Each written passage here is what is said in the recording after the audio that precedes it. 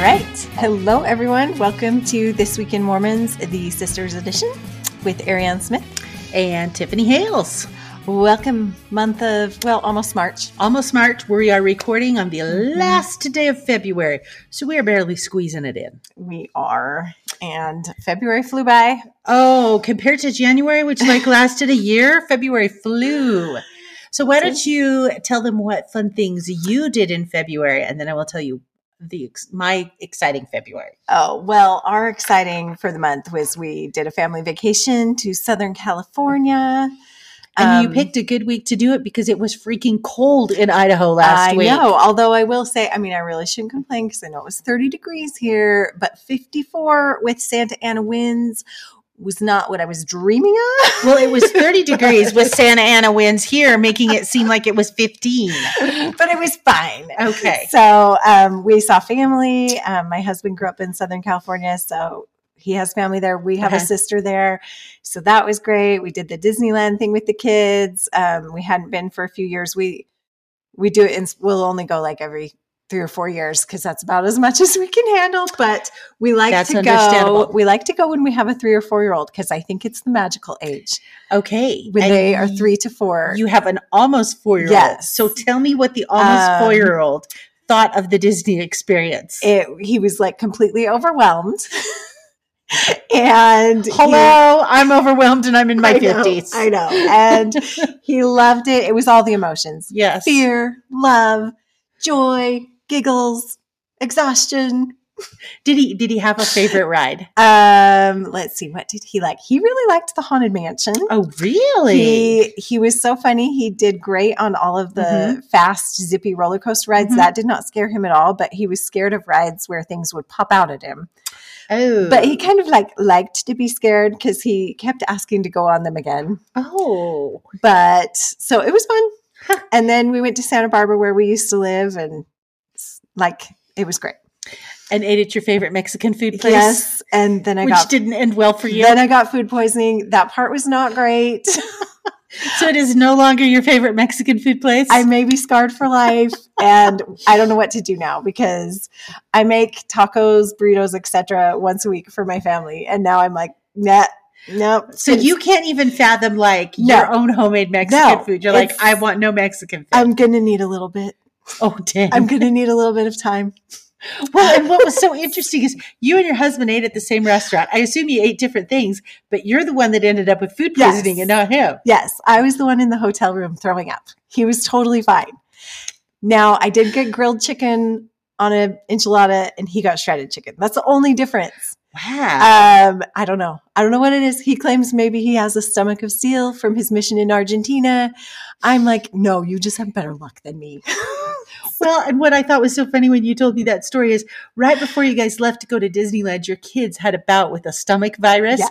And so you had packed multiple throw up bags for the car because you're like, we got our Disneyland tickets. I don't care. We're going. Yes. Here's your throw up bag. And you ended up using the throw up bags that you packed. 2 of my kids were throwing up the day before we left. And I was like, get in the car, we're going. And everybody was fine. But I had one more kid that had stomach flu. So I was like, she's a ticking time bomb. So I packed all the supplies and I was the one that ended up needing them for food poisoning. Which, I'm sorry, I know that's really rude to laugh, but I think that's just hilarious in some karmic sense of the universe. I tell you, traveling with small children, there's never a dull moment. Well, and your kids, I don't know what it is.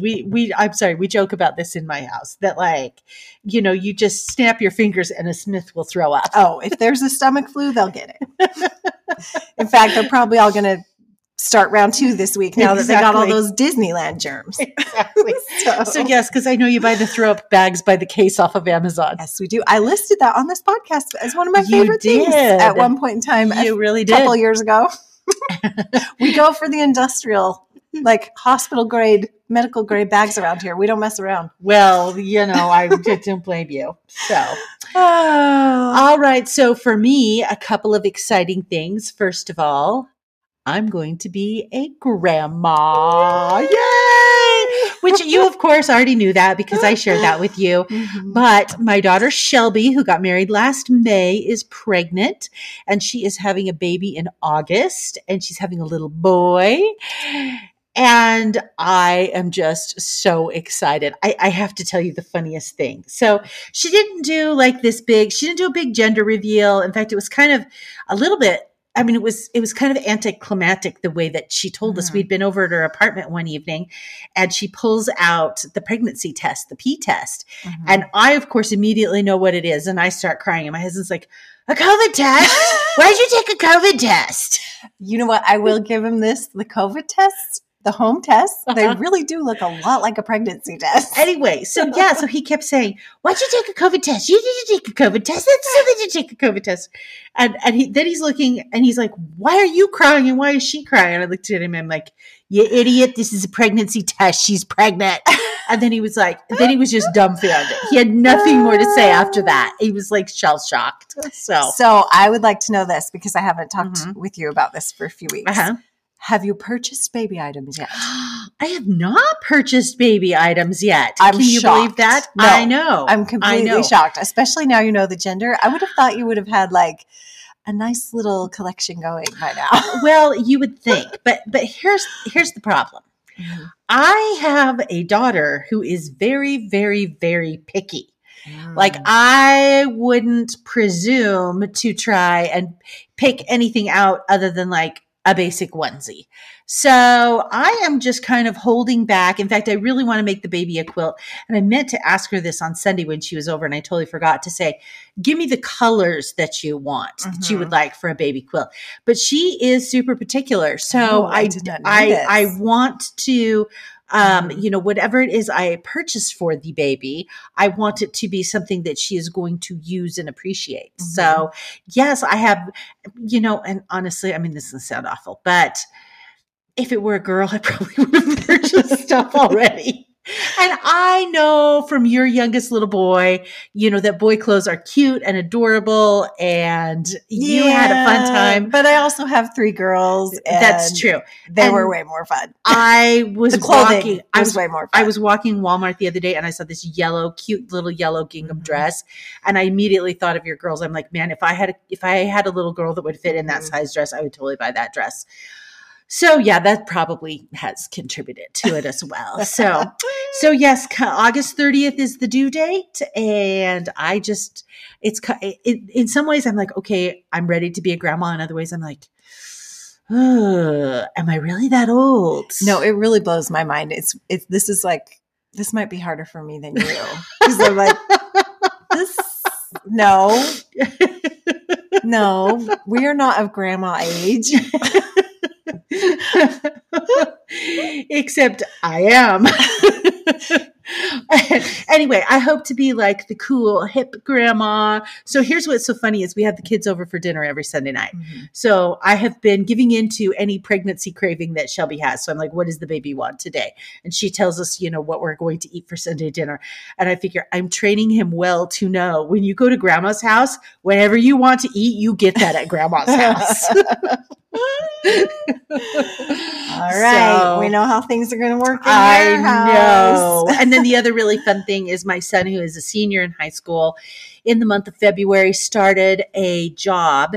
And you did this when you were a senior in high school. I did. They have kids who are seniors in high school come be a page in the Idaho State House of Representatives or Senate. And he is a Senate page during this session. And it is, probably one of the biggest rewards as a parent is to see your kid doing something they are passionate about, because this is a kid, he's wicked smart, but, he's only interested in doing things he's interested in. And I'm just like, oh, is he like the laziest kid ever? And of course he's 17. So I get that. But to see him just kind of blossoming in this job and just having so much fun and being responsible. I mean, there have been several days where I've looked at him and I've gone, are you my kid? what have you done with my kid? Because I don't recognize you. But anyway, it's been really kind of cool to see him do that and see, okay, he does have a future. He's not going to live in my basement till he's 40. Yes, and he's really into the politics. He's a regular Alex Keaton, that one. He really is. Well, and here's the other thing too, is over the weekend, I mean, we're talking about the Ukraine situation because of course, everybody talking about the Ukraine situation. And this kid is just rattling off geopolitical stuff. And I'm like, huh? Where did you learn all of this? I mean, he's studied extensively about World War I and World War II, but he's studied far beyond that because, I mean, he's talking Ukrainian history, Russian history, all history of all those, Taiwanese history. And I'm like, I was blown away. I don't know, maybe a bit MIA as a parent while he's been studying all this stuff, but he wants to be a political science major. And I was like, dude, I think you need to think about international relations. Yeah. So there you anyway, go. We'll see. So fun. All right. Well, time to move on to some stories, church related stories. Yes. So I guess we're going to start off with Ukraine. We weren't sure how much we'd have to share about Ukraine tonight in relation to the church. Yeah. But a lot of stories have kind of popped up this afternoon. This afternoon. In fact, we were even considering having Jeff come on and talk because he has a lot of history with Ukraine and knows a lot. And we thought, we don't have a whole lot. And now we do. A bunch more popped up. So we'll have to next week, Jeff will, I'm sure, weigh in. Yes. And keep following the TWIM Facebook page because Jeff is pretty good and quick about posting anything Ukraine related to the church on the TWIM Facebook page. So the first two stories are, of course, the First Presidency issued a statement, and that came out, I believe, on Friday. And they, basically said, we're heartbroken. We're deeply concerned about the armed conflict now raging. Of course, praying for peace and that peace can be found through Jesus Christ, and saying he can calm and comfort our souls, even in the midst of terrible conflict. He taught us to love God and our neighbors. And I think that message is not only important for the people over there in Ukraine who are dealing with this horrible tragedy and travesty that's going on over there, but I think for those of us who are sitting on the sidelines, like my husband has been really invested in this and really following the news on it and just feeling really frustrated, like, I wish I could do more and I can't do anything. And I think if we remember that when our souls are feeling tormented over all of this, in frustration for the things that we can and cannot do, that we can always turn to Jesus Christ, because there's not a lot that we can do other than, follow what's going on and pray for these people. But I think by turning to Christ, that can be very comforting to us to know that regardless of this awful conflict that's going on, peace is always found through the Savior. Yeah. Now, this statement that they put out, I did notice online a lot of criticism from people that really wanted them to come hard. Really? I didn't look at the online criticism. For Russia. Yeah, there was some criticism in the comments, which I get it. Honestly, when I first read it, I kind of thought the same thing. I thought it's a little vague. Like, I expected, bam, let's call out Putin and say what a scoundrel he is. And just, let's call him for what he is. Yeah. Evil is evil. And the church is usually pretty clear on what's evil and what's not. But there was also a lot of speculation in the comments, which made me think, this has got to be just the fine line that they are towing. They have members of the church in Russia. They are attempting to build a temple in Russia, although they've said to be patient. They've said this is going to be a while. they've said to be patient. I'm assuming now people are really going to have to be patient. A temple anytime but soon. I'm sure, and I just wonder if maybe they're worried about what will come down on the members in Russia if they don't do come out too strongly. The church and members there. Because I'm sure it's so hard to be a member in Russia as it is. Oh, yeah. Even before the Ukrainian situation. Yeah. I looked up last night because I was curious. I mean, when we podcasted last month, they had just barely evacuated the Ukraine missionaries. So I looked up last night because I thought, well, what about the Russian missionaries who are technically volunteers. Yes, not we're not missionaries in Russia. We only volunteer. And I looked it up last night, and there was an article from one of the Utah news stations a couple weeks ago that said they pulled out the Russian volunteers around February 15th. And it said there were only like 50. So they had very small numbers to pull out from Russia. But I was relieved to hear that because I thought, oh, I hope they're out by now. Exactly. So at least anybody who's at least left there would be a Russian national, not someone foreign. So, and the second statement came from the Europe East Area Presidency, and they offered a message of reassurance to the Ukrainian Latter-day Saints. And they said, we are aware of these difficult times. The First Presidency and the Quorum of the 12 Apostles are fully aware of the current situation, and we are monitoring this situation day by day and hour by hour. And so this kind of sparked a question that I had that I don't think we'll necessarily get an answer to. I mean, honestly, we know that the church has been monitoring this situation for, several weeks, probably even months leading up to this, because Putin was kind enough to announce his intentions. And we know that they pulled the missionaries out. We know that they kept, I think, the temple closed till late last week, and then they closed the temple. But I thought, what do they do with the temple? Because they know the capital city, Kiev, is going to be under attack. The temple stands as a very Western, you can't find a more Western religion than the Church of Jesus Christ of Latter-day Saints. And so, is that going to be attacked? And I don't think we can naively say, oh, the Lord will protect the temple. Yeah, the Lord can protect the temple, but certainly we've seen temples burn down. Right. I.e. Kirtland. And so I wondered, what do they do? Does the church take the computers out? Right. The ceremonial clothing that is there. Ooh, that's a good question. The veil of the temple, the stuff that is so sacred. And you don't want it run through the streets. Yeah, you don't want it defiled. You don't want it run through the streets. I have no doubt that the church has a plan. I just would like somebody to tell me, what do they do and what is their plan? Yeah. Because I would think that, they would want to, remove those items and get them out of the temple leave just a shell there, because they can always bring those items back in later. Yeah. That is really interesting. It was just a thought that I had. It'll be interesting to see what happens with the temple. When's the last time a city with a temple in it was like under such direct attack? I know we've had a lot of civil unrest within countries that, obviously have a lot of church members. We've had lots of civil unrest, but an outside massive army. Yeah. Moving down the street. Moving into a city with a temple. Yeah. When's the last time that happened? That is a really good question. We'll let Jeff answer that next week. I'm Jeff, sure he knows. Let us know. So, anyway, I've been anxious to see, like all of us, we've been glued to the news to see stories coming out of Ukraine and the people that are there and what they're going through. But I've been anxiously waiting to see, like, what are the church members going through? Just, we feel this tie to them of brotherhood and sisterhood. And so we've gotten a few over the past few days. One that I saw spreading around Instagram for a couple of days now. There's this guy named Andrei Polonsky, who's a member of the church. He lives in Kharkiv, Ukraine. And he posted a video a couple of days ago that was going like wildfire on Instagram, just talking about having his food storage.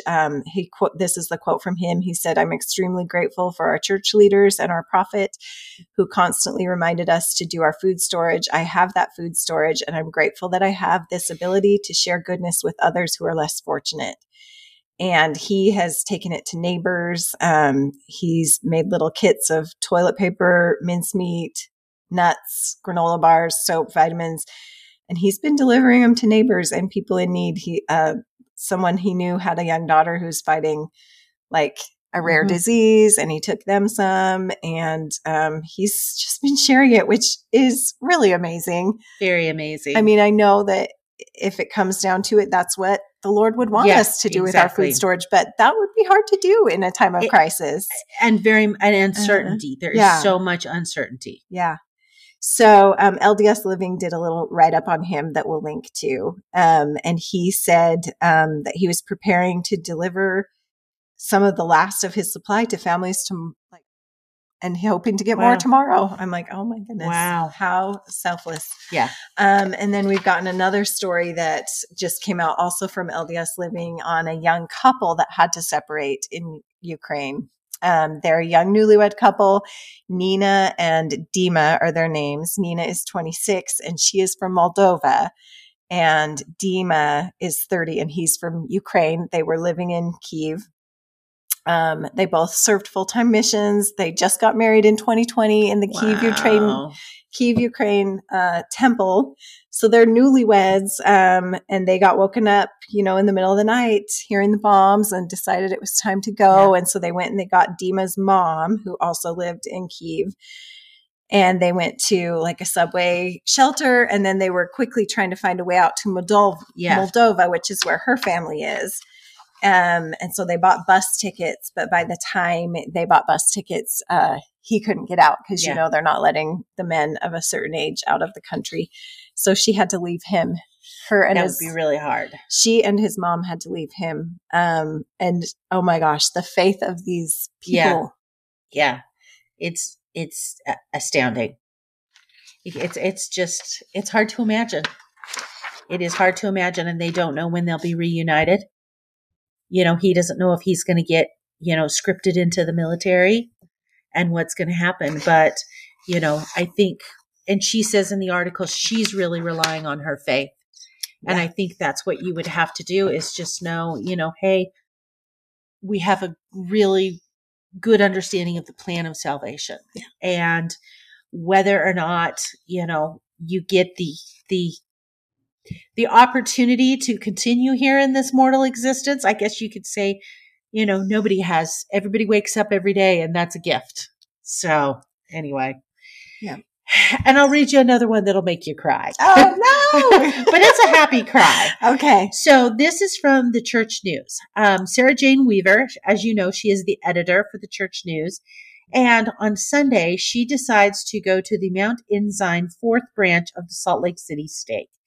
And that branch is conducted in the Russian language, and branch members are from Ukraine, Russia, and other countries where Russian is spoken, including many from the United States. Very cool. I had no idea there was either. A Russian-speaking branch in Salt Lake. I know. So here you have this branch that has people from Ukraine and people from Russia, and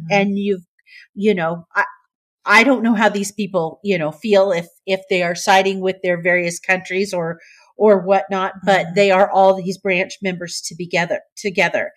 And so the meeting begins with an acknowledgement of the conflict and an invitation to continue fasting and praying for peace the following week. And it said the fast would be broken as the branch gathered together and to pray and share a simple meal. It says, we invite all of you without exception, said a counselor in the branch presidency. And it just goes on to talk about the meeting and that our branch needs to be a place of peace and comfort where everyone is welcome and everyone feels love and acceptance, which I appreciated. Mm-hmm. And then they actually read the First Presidency's message in Russian. Mm-hmm. And Sarah Jane Weaver said the words seemed to carry more power when spoken in Russian. And I thought that was so interesting. Yeah. And then after the meeting was over with, they all stood together on the stand of the building that they were meeting in to pose for a photograph. Now, the branch had been scheduled to meet in a new meeting house the following week. And so this was their final meeting together in this meeting house, and they wanted a final photograph. And Sarah Jane talks about, she says, there without exception stood Ukrainian, Russian, and American Latter-day Saints, sons and daughters of God, brothers and sisters, members of one branch who pray together, eat together, worship together, and weep together. In that moment, God's children, divided by war, were united in faith. And she says, it is the image that sustains me now when the images of war consume me. See, now I'm crying. Goodness. You're crying. Okay. I'm crying. We're all crying. Anyway, it's just such a good reminder that, just like she said, I mean, we're seeing some really awful images on the news, and to be able to, see those images where people from different countries are standing together reminds you that there's a much bigger picture here. Yeah. It's really cool. All right. Well, we're done with Ukraine. All right. Let's move on to some other news. We're going to move on. Hopefully that won't make us all sit here and cry. Oh, this won't make you cry. It's about Jimmer Fredette. Jimmer. Yes. Gotta love the Jimmer. Jimmer Fredette. Have not thought about him for a long time until I read this article. I was like, oh yeah, Jimmer. What happened to Jimmer? Well, this article will tell you what happened to Jimmer. For those of you who may not remember Jimmer, he was a BYU basketball star in the mid to late 2000s. Yeah. He played his last game for BYU in 2011. And he was drafted by the NBA. Yes, he was, but I can't remember how long. He didn't stay there too long. He went to the Sacramento Kings, if I recall correctly. Yeah. And then he went to China League. Yeah. He didn't last too long, but he was a star at BYU. Yes. Probably the biggest star we've had in many years for BYU basketball. So he did end up in China. A year ago, he was playing in Shanghai for the Shanghai Sharks in the China League. And then COVID-19 hit, and he did not get to see his wife for 7 months. Oh, yeah. Because of the strict protocols. He had to, do 2 weeks in isolation when he got there, 2 weeks when he got back, and then he was not allowed any in between time. Yeah. And his wife stayed here in the States. So he just talked about how miserable it was, and he missed his family, and it was kind of like a prison sentence, and he could not do it again. Yeah. They wanted him back this season, and he said no. Peace out. So, which is good that he can. I'm like, well, they must not have contracts yeah, it must be a year-to-year thing. He must have had a way to get out of that contract. Anyway, he said no, and he said he wanted to be home with his family. His wife is pregnant again right now with baby number 3. Yes.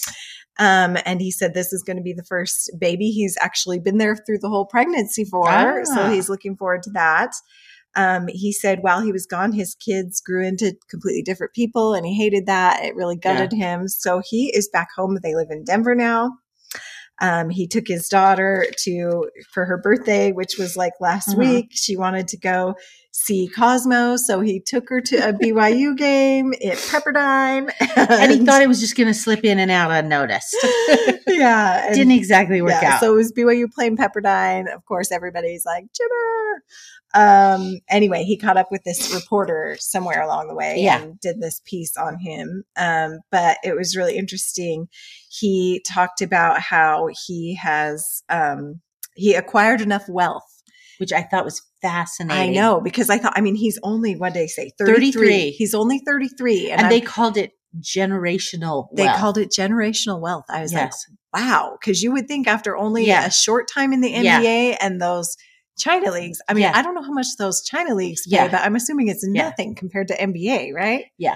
But he also said in there he had a really good financial manager, and Jimmer was really good with his money. He didn't go off being extravagant or anything like that.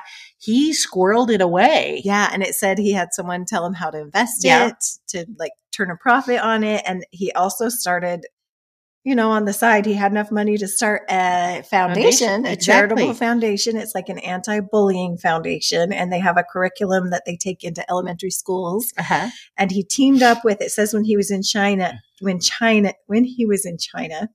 he met Greg and Julie Cook at church one Sunday, and they are the founding executives of doTERRA.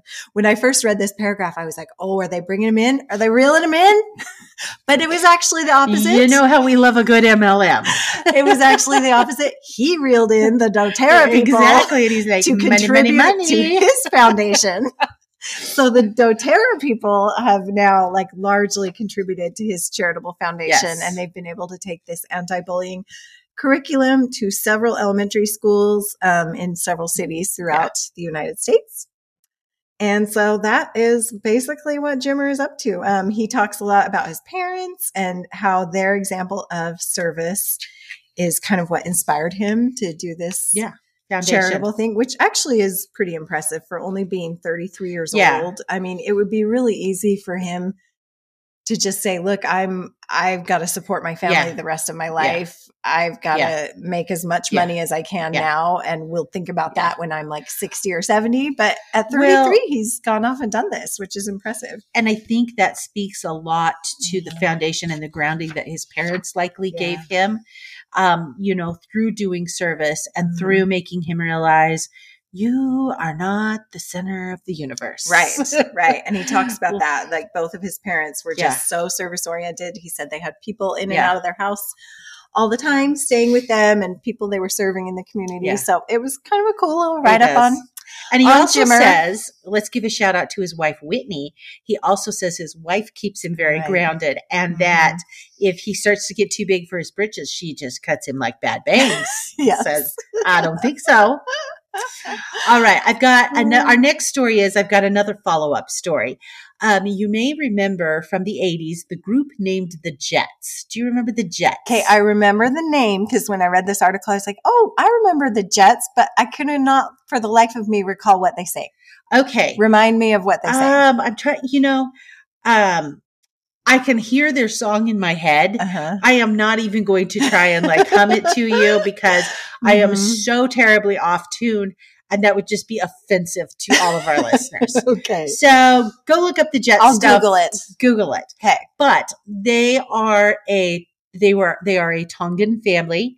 I think they actually grew up, they grew up in Minnesota, but I believe it is the grandfather that was from Tonga that ultimately, brought everybody ended up here. And so all these kids that are part of this family band, were born here in America, but they are Polynesian. They've got those roots. And so there is a new podcast. Well, the podcast itself is not new, but the interview on the podcast is new. LDS Living has a podcast called All In. Oh yeah, that's a good one. And they recently interviewed Mona Wolfgram Faniga. Wolfgram is her maiden name. She married an island boy, and so Faniga is her married name. She was the youngest member of this family kind of band, for lack of a better word. They had seen the Jacksons, they had seen the Osmonds, and they kind of styled themselves after that. And there were 7 or 8 of the older siblings, because I think there was a total of maybe 17 siblings. There was a whole bunch of kids that formed this band, and their parents kind of managed the band, and they were really big for about 5 years. In 1987, they sang the Star Spangled Banner at the World Series. In 1988, they performed at the Summer Olympics in Seoul, South Korea. They released 5 top 10 hits in the late 80s. So they were really kind of a big deal. And then by the early 90s, they had just petered out. And so this podcast interview just talks about kind of what happened after they petered out and just kind of the dissent that occurred within the family. There were lawsuits involved. And at the same time, they all have this very strong LDS faith. So they're trying to maintain their faith and maintain this family and how they work through all of this. And it's just a really interesting podcast. It was only about 30 minutes long. I easily listened to it while I was taking a walk around the neighborhood. I just highly recommend it because it's just very interesting. To hear about that. Speaking of Mormon musical legends on podcasts, Sharon Says So. Yes. That I've raved about on here before. So she has a podcast and she's going through every state of the United States and telling a story about that state. Oh, get out of town. I did not know that. Yes. Okay. So she got to Utah recently and the story on Utah was on the Osmonds. Of course it was. If any of you would like to hear a little Osmond history, and she's not a member of the church herself. Yes. So it was fun to hear her outsider take on the Osmonds. Oh, I'm going to have to go. I'm going to have to go download that. That's on my walk for tomorrow. Yeah, it was a good one. Okay. All right. Next. Okay. Next we have, I like this one. Oh, I like this one too. This one was kind of fun. Hey, this one is out of southeastern Idaho. And usually all our stories out of southeastern Idaho begin with Mormons behaving badly. They do. And this is not. This does not. So. That doesn't mean we're not going to rip on southeastern Idaho. Okay. Pocatello. Sorry, not sorry. We've already done it so much That's right. that people know how we feel about this. Okay. Pocatello LDS Church, converted into an Airbnb that sleeps 40, has an arcade, basketball court, and more. I know. So this is from East Idaho News. Somebody took a church, an old LDS church. Yeah, it was built in 1927, which I thought was really cool because the church that we went to growing up was that kind of same era. It was built in the 1920s. Right. And well, when I looked at the title, I was like picturing the cookie cutter standard church. And I was thinking with the U shape. Right. And I was thinking, well, I don't know if I'd want to stay there for a family reunion. But then I went and looked at the Airbnb pictures, and it's clearly one of those older buildings that has different levels, and it's, it's not cookie cutter. It's not the gym in the middle church. No. But yeah, these entrepreneurs have decided to turn it into a massive family reunion. Mecca in Pocatello. Now, this is the problem. The location. You have to go to Pocatello. There's not a lot to do there. I know we're mean to Eastern Idaho, but Rexburg is lovely. Why wouldn't know? I've never been to Rexburg. There's Tetons. True. Idaho Falls, again, Tetons are close. You got a river running through the middle of the town. Beautiful river. Pocatello, I have nothing nice to say. I'm so sorry, Pocatello people. But I guess if you really love your family and you just want to stay in a church and you don't really care about going outside, it would be great. If you want to have this kind of kitsch church experience, which honestly, I'm very intrigued. I would like to have the kitsch church experience. You really need to click on the link and go see the pictures, because it is really kind of amazing what they've done. They really have transformed it. They completely gutted the kitchen. They've got 2 stoves, microwaves, 2 refrigerators. I mean, you can host a lot of people. And they decorated it to make it look like a home. It's not like when I read the title, I was just picturing cinder block walls and a few twin beds scattered about. Yeah. But they decorated it. They said they did keep a couple of the original chandeliers that were in the lobby. They also kept the piano and the organ, although the organ is in a portion of the building that will not be available until the summer. Okay, I'm going to guess that's pipe organ, because we had a pipe organ in our 1920s building. Well, and I'm like, are they really going to just let these families have at the organ? Well, you can lock the organ down. That's true. Probably going to have a key on I would it. not recommend letting small children hear that organ. I thought this was really interesting. The owners are offering an exchange for any nostalgic photos of the building's former life. So it looks like they don't have a lot of old photos and they want to get their hands on some old photos. So you can get a discount of up to 50% off of your rental. If you produce some photos. If you've got some photos. So listen up, Pocatello people, if you're still listening, because we have not offended you so greatly. Photos get you in. For half price. Yes. And it's not cheap because it's $4.99 a night and you have to do a minimum of 2 nights. So a minimum of $1,000. But it sleeps up to 40 people. So if you've got a very large family, that's a steal.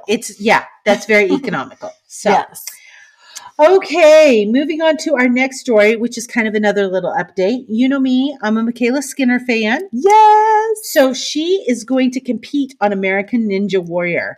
So apparently she had been interested in being on this show for a while and was even interested in it before the Olympics. And then when she decides to do the Olympics, she focuses on the Olympics. The Olympics finish and they reach out to her and say, hey, would you like to be on the show? And she's like, oh, hard pass on that. Because she's like, I have just finished training. I've done one of the hardest things I've ever done in my life. No, I'm not going to go train to be on American Ninja Warrior. So she passes on that. And then her husband, Jonas Harmer, he says, well, I want to be on American Ninja Warrior. So he applies just on his own to be on the show. And they select him. And after they select him, they call Michaela back and they're like, please. So she's like, okay. So they're apparently going to so he'll appear on the show himself and compete as a solo contestant. But then they've got a couples competition. And so he and Michaela will compete together in the couples competition. That could be really fun to watch. Could be really fun to watch. I bet a gymnast would do really well on that show. I would think so. And she's got a lot of upper body strength, because when I watched that show, that's the only thing I can think of is I was like, I don't have no upper body strength. Yeah. Okay. Well, that'll be fun to watch. Yes. We'll keep you updated when it comes out. Yes, we will. Okay, Relief Society. The Relief Society of the Church is preparing for its 180th anniversary by issuing us all an invitation to serve. Okay, that's kind of a big milestone. 180 I know, years. 180. I didn't realize that. I know, and that was coming up this year. We're not getting a lot of fanfare about it. No, we should all be having massive birthday celebrations. I know. We're actually doing our birthday celebration a week from tomorrow. Oh, I don't know the exact gist of what we're doing because I'm not the Relief Society counselor in charge of that, but it has something to do with wishes. Well, that'll be fun. Yes. I think we're tying quilts. Oh. So we're on board. So you're on board with the service because I don't think we're doing the service, but I could be wrong. So they are inviting all sisters. They've all used their social media accounts, the General Relief Society presidency, to invite all sisters to do service during the next 30 days leading up to the birthday. As you know, the birthday is usually at the end of March. So they are encouraging us to create a free account on justserve.org. Invite one friend to register on justserve.org. And during the next 30 days, find a project in your community on justserve.org and complete it with someone you love. I thought this was interesting, their use of justserve.org. We're trying to get that going. It's actually thriving here in Boise. I'm assuming it's thriving website in Utah, but when I lived in Oregon, it was not thriving. I think, and maybe it is by now, because I mean, that was several years ago. People were still trying to kind of understand what it was. Right. And also, does that work worldwide? That was my other question. Anyway. That is a good question. I don't know. Ghosts? Because you can only really look in your area. Right. And are people in other countries using it, or do they have their own version? I don't know. I don't know how that works. But go serve. Go do some service this month. Go do some service. Honor the Relief Society. Seems like a good birthday present. Okay. So my next story is about Minerva Teichart. As you may or may not recall, she is a very famous LDS artist. We love her art. She is from the Cokeville area. I do. I love her art. In fact, in my bedroom, I've got two of her paintings. I've got, well, they're not her paintings. They're replicas of her paintings. I didn't know that. Which ones? I've got Esther, because I love Queen Esther. And then the one that's hanging above my bed is the Pioneer one. Well, she had many Pioneer ones, but it's a wagon, and the wagon's being pulled and pushed, and you can tell they're out on the plains. But I do just really love her art. So the Art Museum at BYU has a new exhibition, and 3 Jewish-themed paintings done by Minerva Teichart will anchor this exhibition.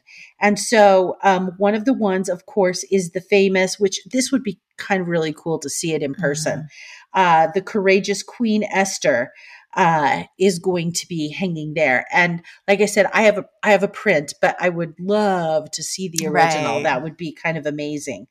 And they talk about how Minerva Teichart paid tribute to the biblical monarch in her oil painting, and that it has become part of the permanent collection at BYU. What I thought was so interesting. So there's these 3 Jewish themed paintings. They have all hung in the museum at various times, but they've never hung together. And they don't say what the other 2 are. I know. That's what I wanted to know. What are the other 2? I guess that's how they get you to come, right? Exactly. You got to come see. Exactly. But there is a story behind these paintings. So in 1938, Teichardt's son was serving a mission in Germany. He was disheartened to see the mistreatment of the German Jews and shared his feelings in a letter to his mother. The trio of Minerva Teichardt's paintings in the new BYU exhibition, including the portrait of the Jewish Queen Esther, were crafted in response to the things her missionary son was witnessing and the emotions he was feeling. Fascinates me. I love to hear the story behind art. I know. It always makes it so much more meaningful. Well, exactly. Because as a mother, you receive those letters from your missionary, and they have to deal with some really hard things on their mission. And again, you can't do anything about it. Yeah. You can't fix it. You can't solve it. All you can do is get on your knees and pray. And so to be able to take that emotion that she feels from her son's letter and translate that into these beautiful works of art that celebrate these incredible Jewish people that we find in the Bible, such as Queen Esther, that it's just, I'm like, wow, that is really cool. Really cool. So anyway, if you happen to be cruising by BYU, that I think it will be on display until July 9th. So you have a little bit of time to go and look at the Minervas. Very cool. Okay, next story is a bit of a follow-up to a story we talked about last month. Yes. Last month, Jana Reese reported on a disclaimer that she found on the church website in front of an old Ensign article that was about patriarchy and honoring the patriarchy. And the church had put a disclaimer saying, some of these things may be outdated. May not be the current views. Anyway, there is a follow-up that none of us expected. This is kind of one of those, and now you know the rest of the story moments. And holy cow. When I read this, I was like, well, that was a plot twist.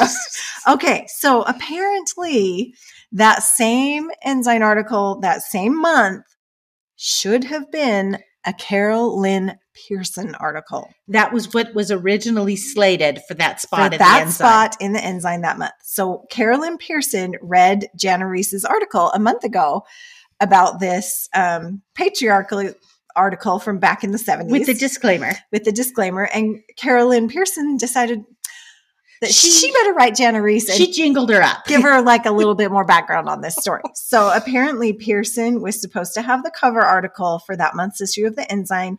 She had written a nice, well-researched piece on the Mormon women of a century earlier. So like the Mormon, pioneer women.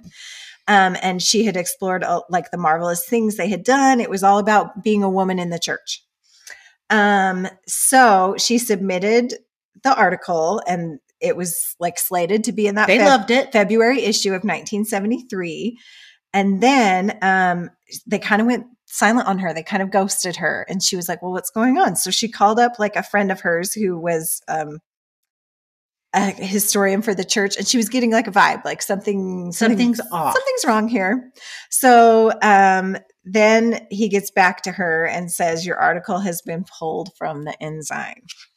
So apparently the reason why it got pulled is because just like right before that happened, Carol Lynn Pearson had testified before the Utah State Legislature in support of the Equal Rights Amendment, the ERA, which we all know the church was like adamantly opposed to back then.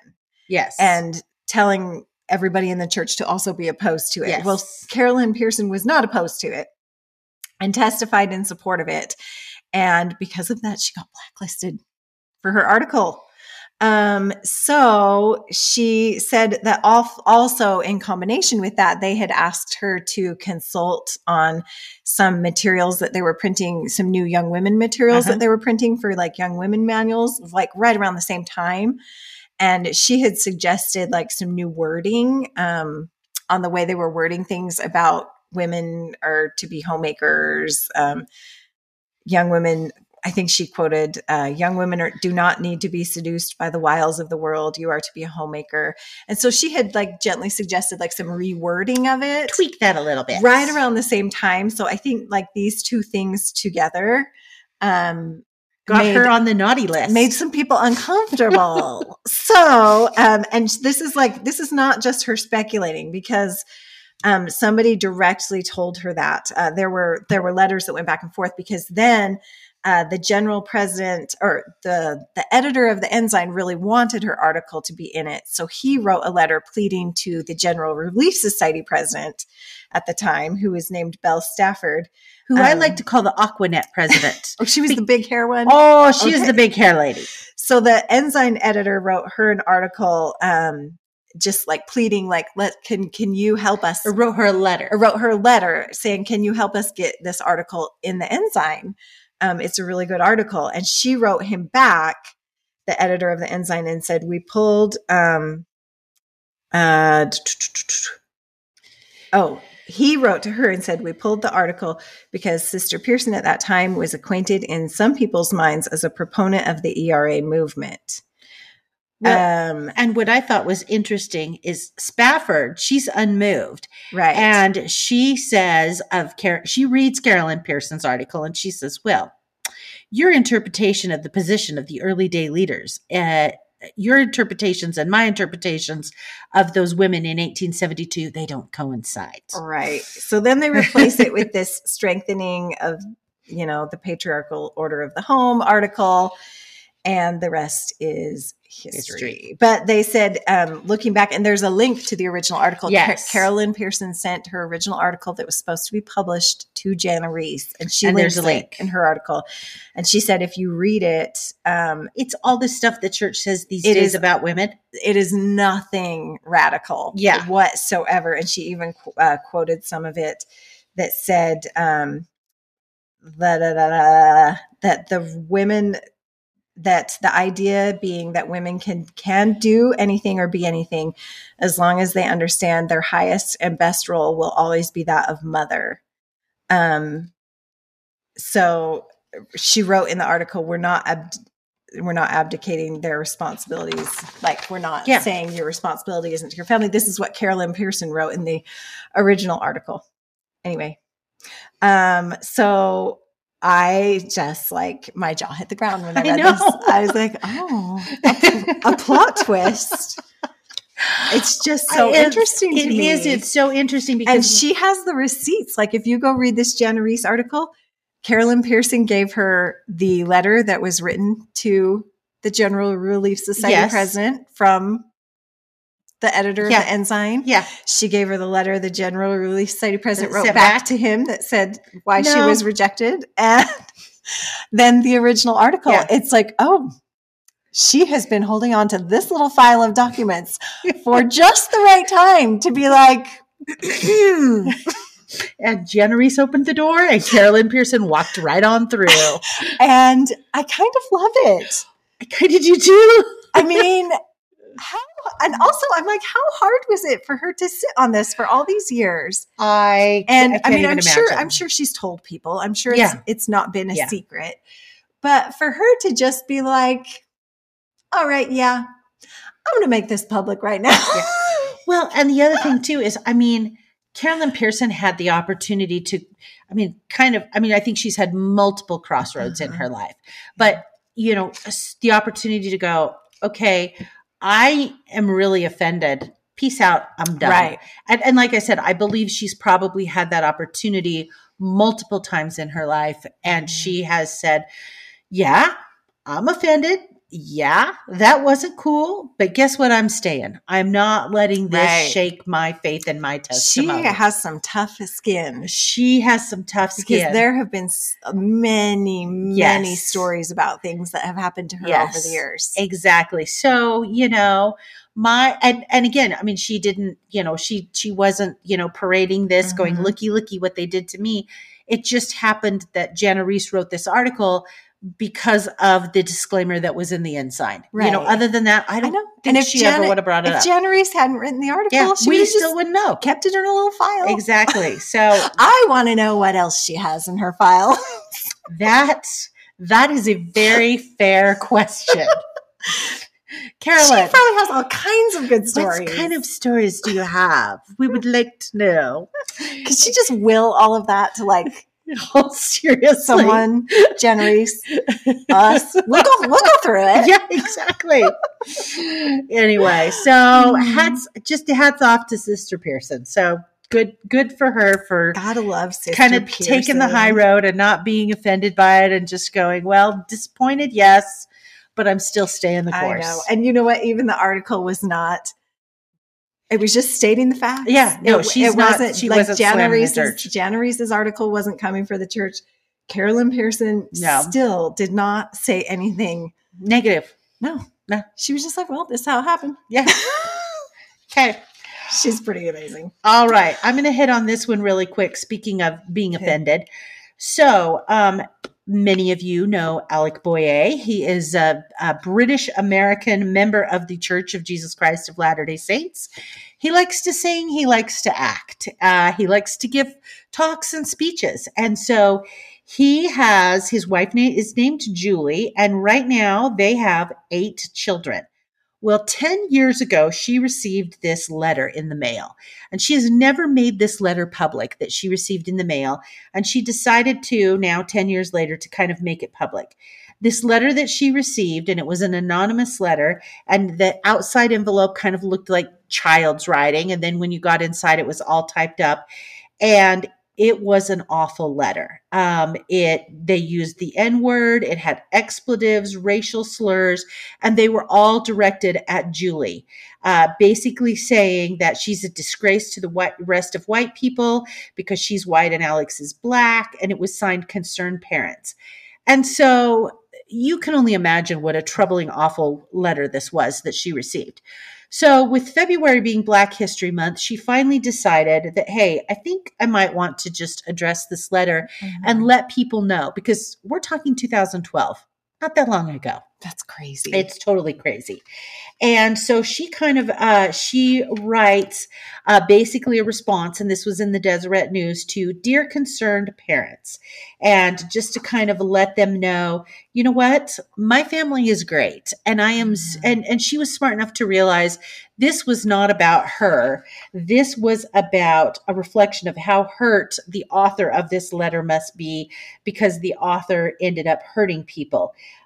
She called her family shameless. The author called her family shameless ingrates, mongrels, and multiple times called Julie a prostitute, which is just crazy. So she writes this letter and she says, you know, I am really grateful for my family, and we are a thriving family of 10 in a world that otherwise criticizes us for our size. She has 8 strong and resilient kids who love one another and help one another and try and be like Jesus, and basically says, we're doing all right. You know, I hope that, and her point in doing this was just to kind of highlight how racism still exists and how their family confronts this on a daily basis. And anyway, in the article, they had just really cute family pictures. And I just have to say, she has 8 of the most adorable kids I've ever seen in my whole life. So cute. And I had no idea he had such a big family. I had no idea either. But, you know, clearly they are thriving and they are doing a good job being parents and trying to be better people in the world. So, yes. All right. Next article we'll just hit on real quick. Elder Christofferson dedicates Gambia for the preaching of the gospel. A small nation in Africa. This is the first time that an apostle has visited there and that it has been officially dedicated. And this allows for the church to be organized. This is in Western Africa. And it's got official status, so they can organize a branch, I'm assuming. Yes. So that's exciting. It's always exciting to hear about the church opening other areas. Yeah. Okay, should we move on to Mormons behaving badly? Yes, and I'm so happy about this one because when you sent me this story a couple weeks ago, I was like, oh, thank heavens. We finally have a Mormons behaving badly that is based on pure idiocy and not pedophilia. I will take it. True. Our last few times we've been like, we have the ick factor today. These are the ones I like that are just like pure, unfiltered, idiotic decisions. Okay. Go for it. All right. Heritage Halls, BYU campus. Oh, yes. I think you're familiar with this. This is a good beginning. This is a good beginning at the Heritage Halls. It's a good breeding ground for some. Well, Provo firefighters were called to a fire alarm around 4:30 in the afternoon. So they go there and they find the fire sprinklers are activated and it's flooded the main floor. And a subsequent investigation revealed that a resident had been making homemade rocket fuel on the stove when the volatile mixture suddenly exploded into a fireball. 5 pounds of homemade rocket fuel on the stove, which then, of course, tripped the sprinkler system. So the firefighters got there. They were able to get the fire out. Nobody was injured. Of course, there was significant damage to the apartment. Now, here's what's really interesting. In one of the photos I saw, there is a toilet that is sitting in the middle of the living room. Really? And so the question... I did not notice that. Oh, yes. So the question then becomes, Did the firefighters take this toilet out of the bathroom? And if so, why? If they didn't take the toilet out of the bathroom, why in the world do you have a toilet sitting in the middle of your living room? I will tell you why. The firefighters did not take the toilet out of the bathroom. These are freshman boys. They acquired this toilet somewhere where they were also making shady decisions like they did about the fuel. Okay, except the fuel was done by a 22-year-old. Oh, well, he still could have been a freshman boy. He still could have been a freshman boy. Fresh off a mission, potentially. So here's what the firefighters recommend. Please keep your experiments in the lab and supervised by trained professionals. And they did say it is unclear what the student intended to do with the rocket fuel. That remains under investigation. Did he get suspended? I'm assuming he got suspended. I don't know, because I'm wondering, what kind of an honor code violation or suspension might this result in? I don't know. But when I read this article, I thought of our brother. I did too. We have a brother who's a bit of a pyromaniac. Well, he used to be, not anymore. He's reformed But these days. Also, he had some pretty amazing pranks at BYU. BYU freshman boys are just, it's like, they're famous for their pranks. Exactly. It is a whole culture at BYU. and you have to one up the prank. Maybe this guy had freshman roommates and that's where the toilet came from. And he was just, experimenting. Who knows what he was doing with the rocket fuel? He's a chemistry major. He's a chemistry major. I don't know. I don't know. Anyway, so that is our Mormons behaving badly. Can Jenna Reese still follow up on that one? Right. We want to know. Jenna Reese, we need to know. What's the deal with the rocket fuel? Oh. All right. Shall we move on to our favorite things? Sure. Okay. My favorite thing this month is a fun Instagram account. Oh, I love a good Instagram account. It's kind of similar. You shared one a while ago called Zillow Gone Wild. Oh, yes. This is kind of on a similar pathway. Then I will probably like it. Please Hate These Things. I follow that one. Isn't it so I good? love it. So this Instagram account just makes me laugh so much. It is dedicated to like strange home decor / engineering, like the inside of the home, like weird things. Like sometimes there's like mismatched. Like a toilet in the middle of the living room. Right. Yes. That totally would have shown someone. Exactly. Submit that picture. Okay. They might be confused about the burnt up stove. And they might be confused as to why there's 3 inches of water on the floor. So these are just pictures that people submit of like bizarre interiors of homes. So like sometimes there's like mismatched tile. Sometimes there's like really weird decor, like the whole room is themed like a panda. Yeah. Sometimes there's like a crooked mantle. Like some of the pictures are really hard to look at. Yeah. Like if they'll post one of like a wall and the mantle is like off center crooked. It's like, I can't look. Yeah. But it's really fun to follow. Oh, I agree. What's your favorite thing? Okay. So my favorite thing is something that is old but new again. Oh. As you know, I am a huge Law and Order fan. Classic Law and Order is one of my faves. Classic Law and Order left the airwaves 12 years ago, but alas, it returned last Thursday. I have been waiting for the return of Classic Law and Order or Law and Order 2.0, whatever you want to call it. Mm-hmm. And I have to say it did not disappoint. You know, sometimes when you try and resurrect stuff, it's just not as good as the original. Like usually, but this one is. They did a really good job. They kept true to the original Law and Order format. Do they have the same sounds and everything? They do. They have the same sounds, and you know, the first half is all the police investigation. The second half is all the court stuff. You know, they have all sorts of ethical and moral questions in the courtroom stuff, and they have some returning characters and some new characters. So it does feel familiar. Jack McCoy, their DA, is back, and nice. And then they've got one of their police officers is back as well. Okay.